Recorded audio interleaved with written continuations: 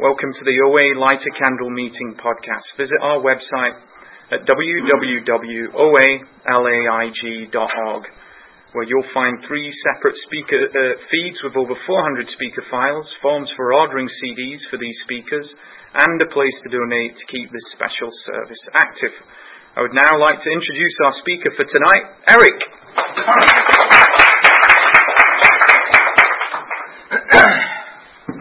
My name is Eric, and I'm a compulsive overeater. Hey, Eric. You know, I email my sponsor every morning, and I email him the food I had yesterday, my plan for food today, what happened yesterday, and what my plan is for today. And I must share, I emailed him this morning, and I said, I don't know if I can speak 30 to 40 minutes, but I've prepared a dance number in case I run short. So if you see the jazz hands, you know the number's coming.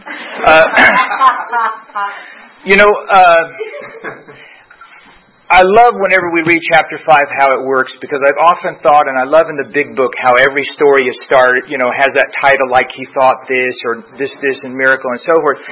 And in my own story, if it had to be called anything, it was he thought he was constitutionally incapable of being honest with himself. Because that's my story. And so we'll go to the beginning.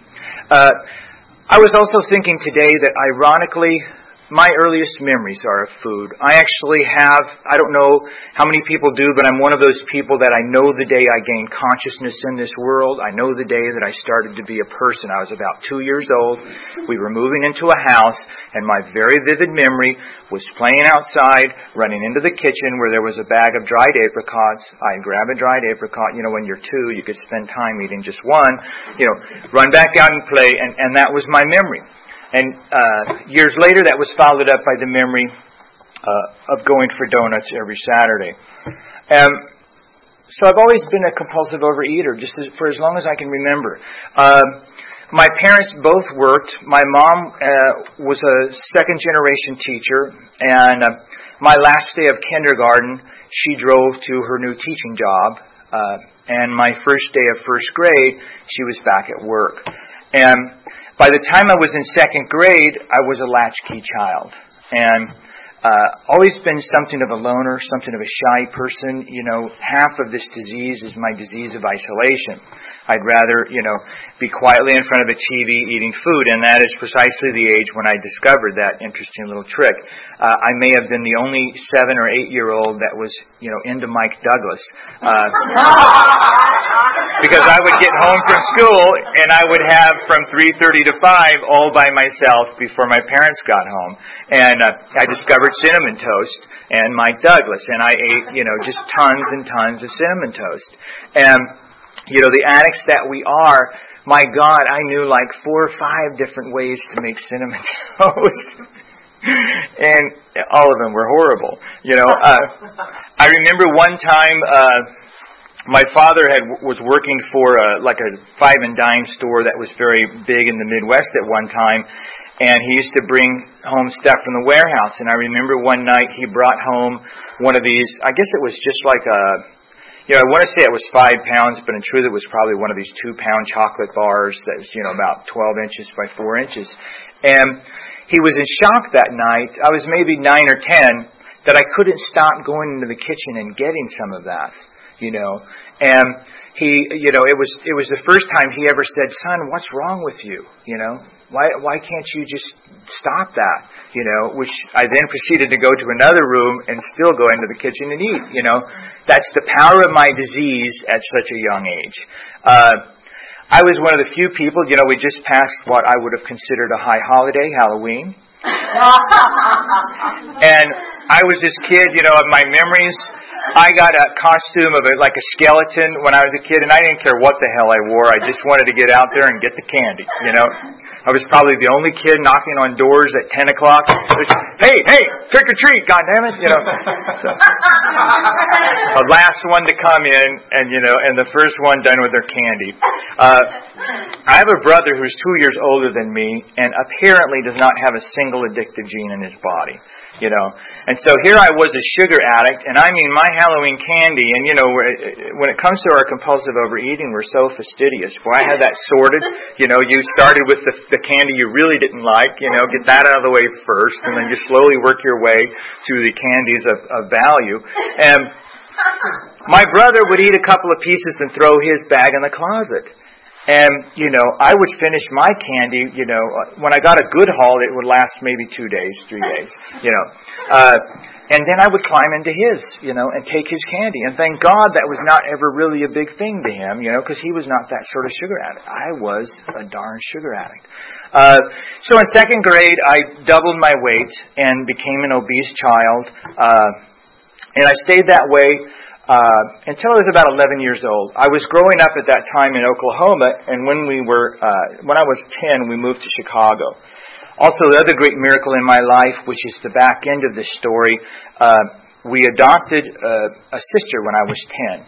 And I was so excited to have someone younger than me. I was the youngest child at that point that I just adored her.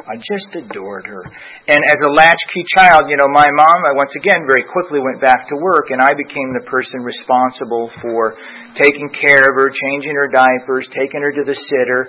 I remember I got a paper route at one point, and I was the one who was responsible for getting those papers delivered as quickly as possible so I could come back and pick her up. Everyone else came home later than me, and I had to pick her up. But I also, bound to her very much. She meant an awful lot to me. And it's interesting to think that the one period of remission in my disease was during those years, from about 11 until about actually 19. My disease went in remission to an extent. What I had done was, as I was entering my growth spurt at 11, I sort of made a commitment to myself that I just would not gain any more weight. I weighed about 125 pounds at that time, and that carried me well from 11, 15, 16 before the needle had to go up. And as long as the needle was below 125, I ate to fit my disease. And when it got over it, I slowed it down. One last little funny thing about my childhood, I was such a rabid sugar addict that when my mom made cookies, they would have to hide them in the house, And it also helped me develop my psychic powers. Because I could walk into the kitchen and just look around, kind of like Kreskin, and then look at my mom, and then I knew they were right up in that cabinet, and bam. So, the nature of my disease is just crazy. And I was also probably the only kid still trick-or-treating at 15, but, which is not true. I was more like 12. But anyways, so my disease went into a little bit of remission. And then when I got into high school, it started going bad again. My parents were divorcing for much of my adolescent years. From about 10 to 18, they were on the edge of divorcing, and by the time I was 18, they finally did it. And my last days of high school, I can remember driving around in a car eating pecan pies. That again is the nature of my disease. So I'll jump forward a little bit. My compulsive overeating carried on. I got married when I was 21. Fantastic woman. Later discovered she was an alcoholic. I simply could not keep up with her on the drinking side. And so while she was drinking, I was eating, and we were both living wonderfully in our co-diseases. She was a chef and loved to cook, and she would make these cakes, and I would just eat them right then and there. And she finally said one night, so help me God, I'm going to divide the cake in half, and you can eat your half as quickly as you want, And for some reason or another, I was able to abide by that boundary. She divorced me about 10 years after we got married because I was just, as I said, very sickly in my disease. And that's when I first came into program. In 1992, I came into program. I was lost. I had no idea where to go. And I got real abstinent in this program. And it was really great. At that time, my top weight entering in at that point was about 250. I got abstinent. I had this wonderful sponsor. It was just this scrawny little woman from New Jersey, and the accent was just what I needed. Why are you doing that? And I got abstinent, and everything went really well. I worked through the steps, and everything was fine. But as I know today, my problem back then was I never paid attention to the honesty. And I've since learned that honesty is so absolutely crucial. So I got abstinent and I was fine. And it started with a few little white lies I told myself, because I can't really lie to you until I'm willing to lie to me. And after I got good at lying to me, I started lying to my sponsor, and then I didn't call her, and then I drifted away. And we can lose our abstinence so fast. At that time, I don't even know when it was lost, but I just woke up one morning and realized I was back on the disease. And then I proceeded to struggle for about the next 6 or 8 years. I gained a lot of weight back. I gained about 20 pounds. I figured I needed a desperate solution.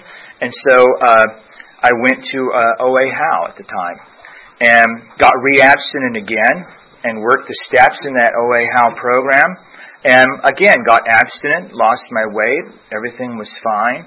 But once again, I didn't pay attention to that being honest with myself. I remember that abstinence breaking just as simply as walking into a 7-Eleven one day and seeing a box of Fiddle Faddle and going, I haven't had that in a long time, and that was the end of it, and it was over. And I was just lost. I couldn't seem to find a footing. I did finally come back in the program at about 2003 and found a sponsor and was able to stay with him for actually 2 or 3 years. He worked me through the steps, but as I came up to my 1-year birthday, he said, aren't you about to celebrate 1 year? And I said, I was already beginning to realize that I was lying to him. My favorite thing with my sponsor, he wanted me to call in and say what I ate. And for me, I would call in and say I had some cookies, because some is pretty much what I had. It was an entire bag, but, a bag is some. So I remember, too, I would eat 2 medium pizzas and call that in as 2 slices of pizza, or 2 pieces of pizza that were just sliced because the pieces were too big to hold in one hand. And once again, my disease just unraveled. And, that was the point in time for me when I hung on to this part in chapter 5, where it says, this is a simple program. Those who do not recover are people who cannot or will not completely give themselves to this simple program, usually men and women who are constitutionally incapable of being honest with themselves. And so, again, around somewhere, 2007, 2008, I came to suddenly realize that was probably me. I was probably incapable of ever being honest with myself. And so I left the program. And I tried, every number of things.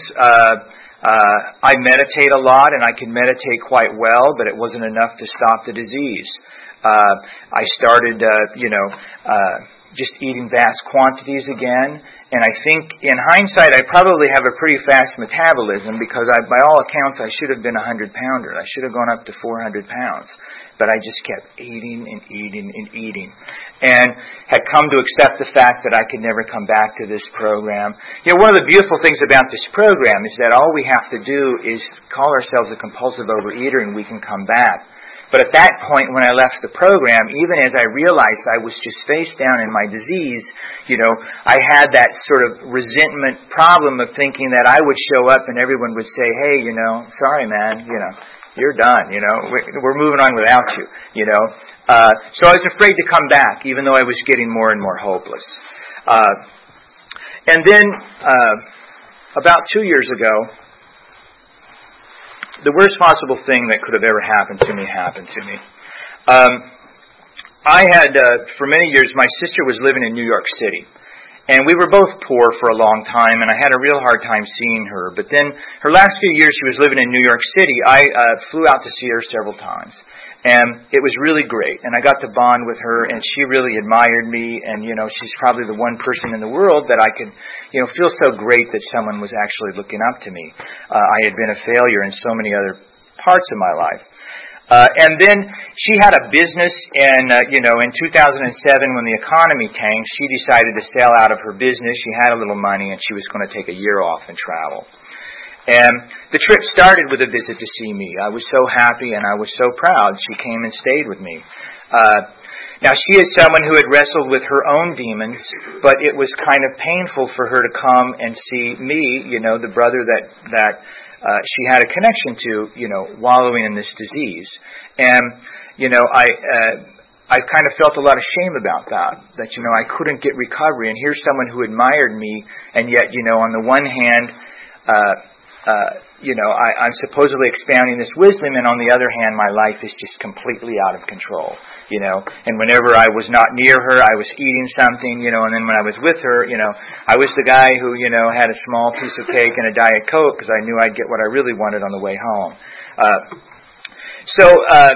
She came and saw me in that light, and then actually just over 2 years ago, she was making a cell phone call in her car and passed through an intersection, and she was hit head on and killed pretty much instantly, although the person that she was on the phone with had to hear her draw her last breath.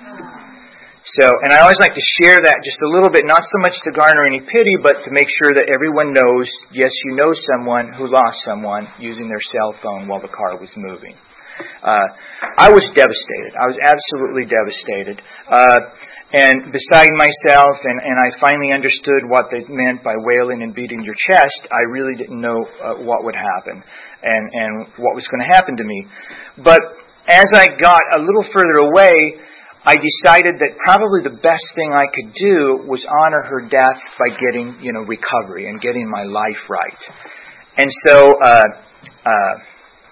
I promised myself that come January 1st, I was going to start honoring her life by getting, back in program, getting my food right, and so forth and so on. And January 1st came, and I was doing everything right until probably at least 11:30 or 12, But by the time I got home, it was a reset. I had my Domino's dinner, and, everything was going to start the next day. And then January 2nd came, and I failed that day, and the 3rd, and the 4th. And I proceeded to literally start every day as some way to make things right for my sister every single day that year, and I failed every single day. I was just becoming so morally bankrupt, I was not even aware of what was occurring to me. I literally went almost 330 days, starting every single day, saying that this would be the day I got it right, and every day I failed. And as the anniversary of, the first anniversary of her passing came, I became just almost beside myself. I started going to movies and crying uncontrollably, and then being so embarrassed because I was crying, that I didn't know what was going on. And I was going to fly back to visit my mother, and I got up that morning. I was so excited to go see her. I had my bags packed. I went to the subway. I got on the subway to go to the airport, and I realized I didn't have my driver's license. And I didn't know where it was.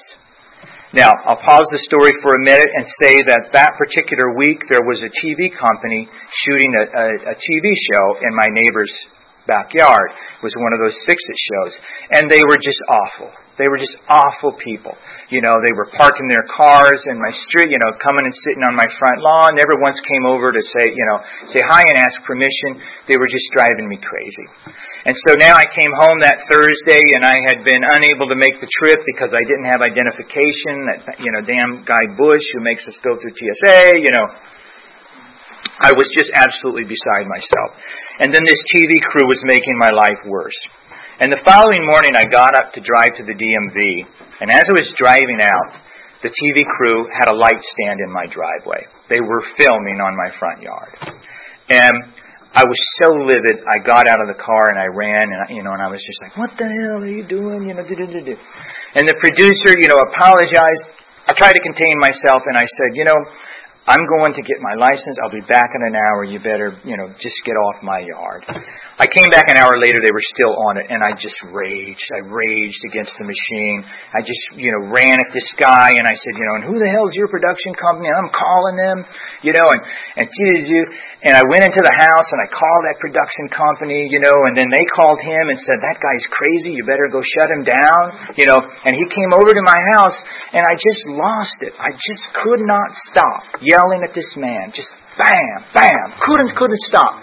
And I saw for the first time in my life I was staring at somebody looking at me trying to make a decision, trying to decide whether to call the loony wagon to protect me from myself or call the police to protect him from me, And I stopped dead in my tracks.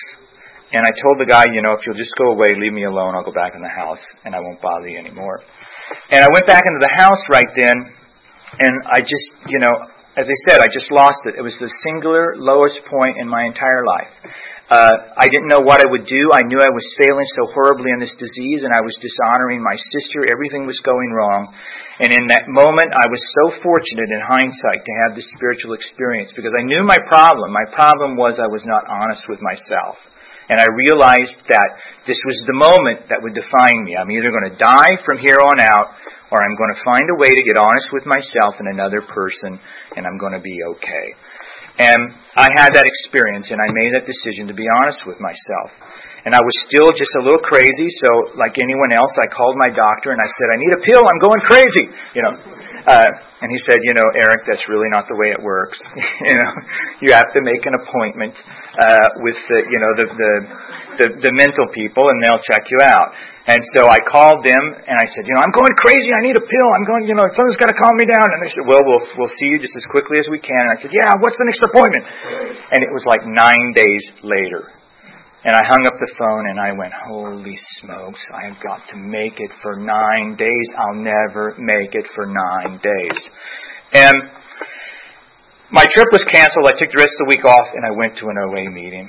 And I walked in the doors and I saw all those people who had known me from before, and here I was scared that, oh my God, they're going to say you've come back too many times. And and the great funny thing is, our reality is all about us, but the real reality has nothing to do with us. A lot of them were happy to see me, and I sat through the meeting.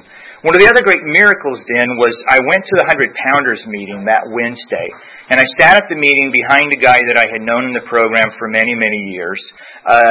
And he shared something that night. And it stuck with me even to this day. He shared, even if you're a newcomer in this room, the next meeting you go to, you have one meeting more than the newcomer. You can turn around and shake their hands. And that just stuck with me. And as I said, I was desperate for something, because this was the moment, this was the moment where I had to get honest with myself and someone else.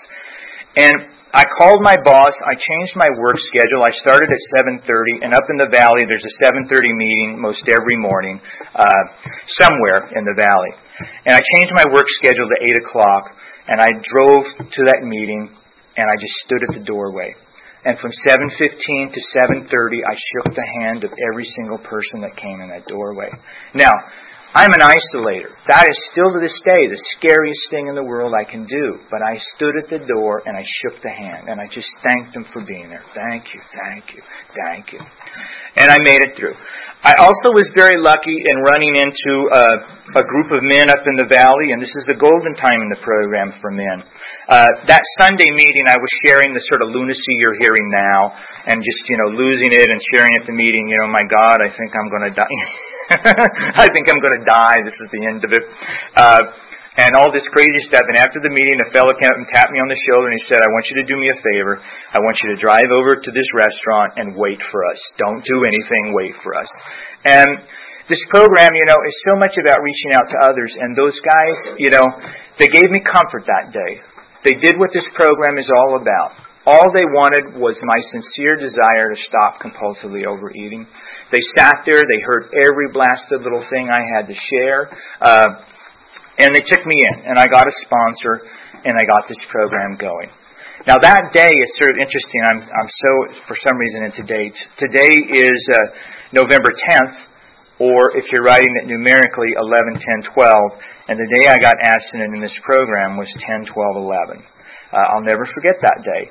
And they taught me how to get through this program. They taught me about a concept called sober eating, and that's what I live with today.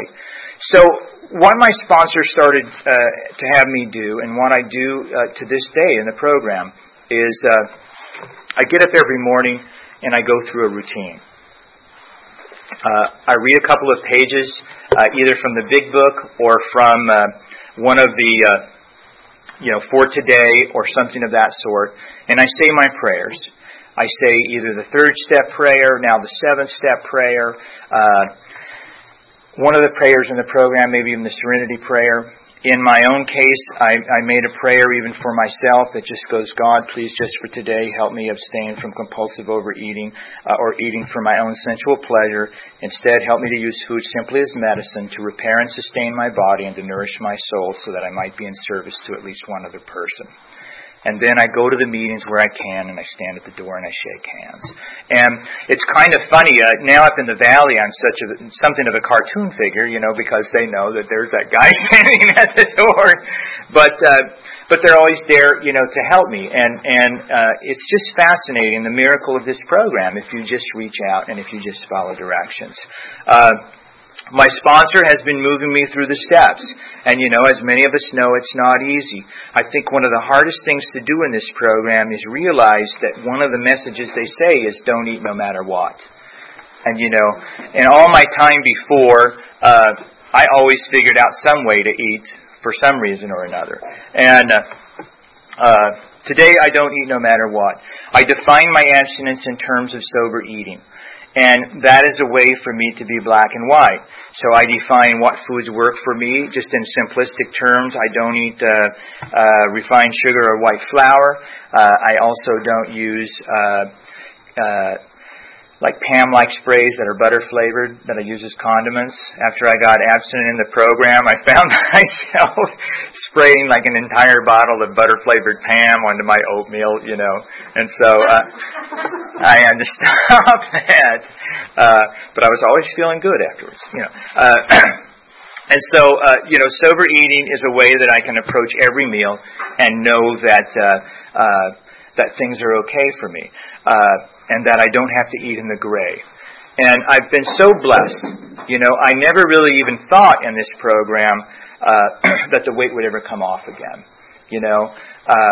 As I said, the first time I came in program, I was about 250, and when I came in this time, I was also again at 250. And I was just grateful that I could just be honest for a change. And, I didn't care about the weight. But I've been blessed with having the weight come off.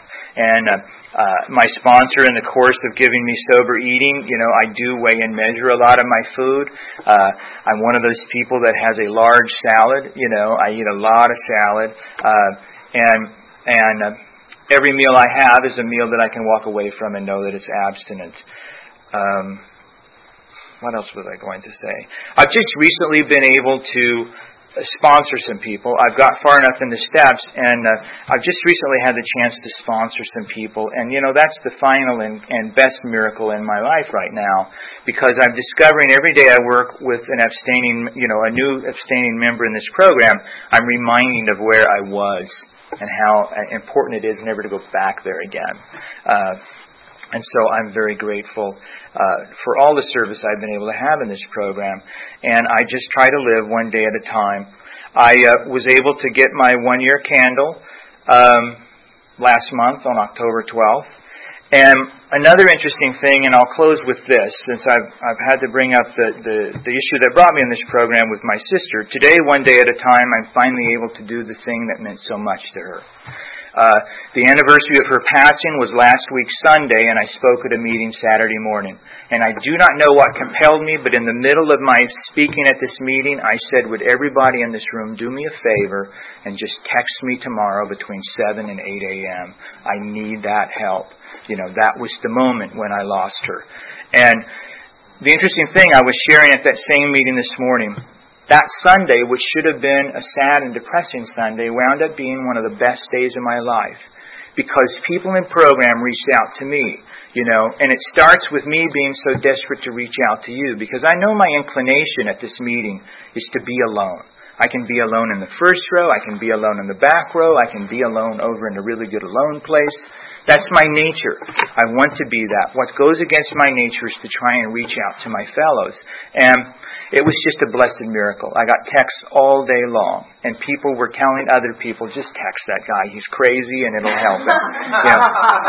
And as I say, it turned out to be one of the most beautiful days in my life. And I know one day at a time when I get up and I work this program and I say my prayers, it helps to set me right for the day. I was sharing before the meeting started that to this day, now over a year later, I try as much as I can during the week to go to those meetings, help set up, shake hands, because they become a measure of my recovery. I find that those days when I'm setting up chairs and I'm, angry that there's people out in their cars not coming to help, I know I'm in a bad place, and I call my sponsor and I say, something isn't right here, help me work it out. And I do. But those days when I'm setting up the chairs and I think, I'm helping somebody here get through, the day and have a little recovery, then I know my day's going to be fine. And every day that I remain abstinent is so much better than any other day when I wasn't. And so I think that is it, and thanks for letting me share. Questions?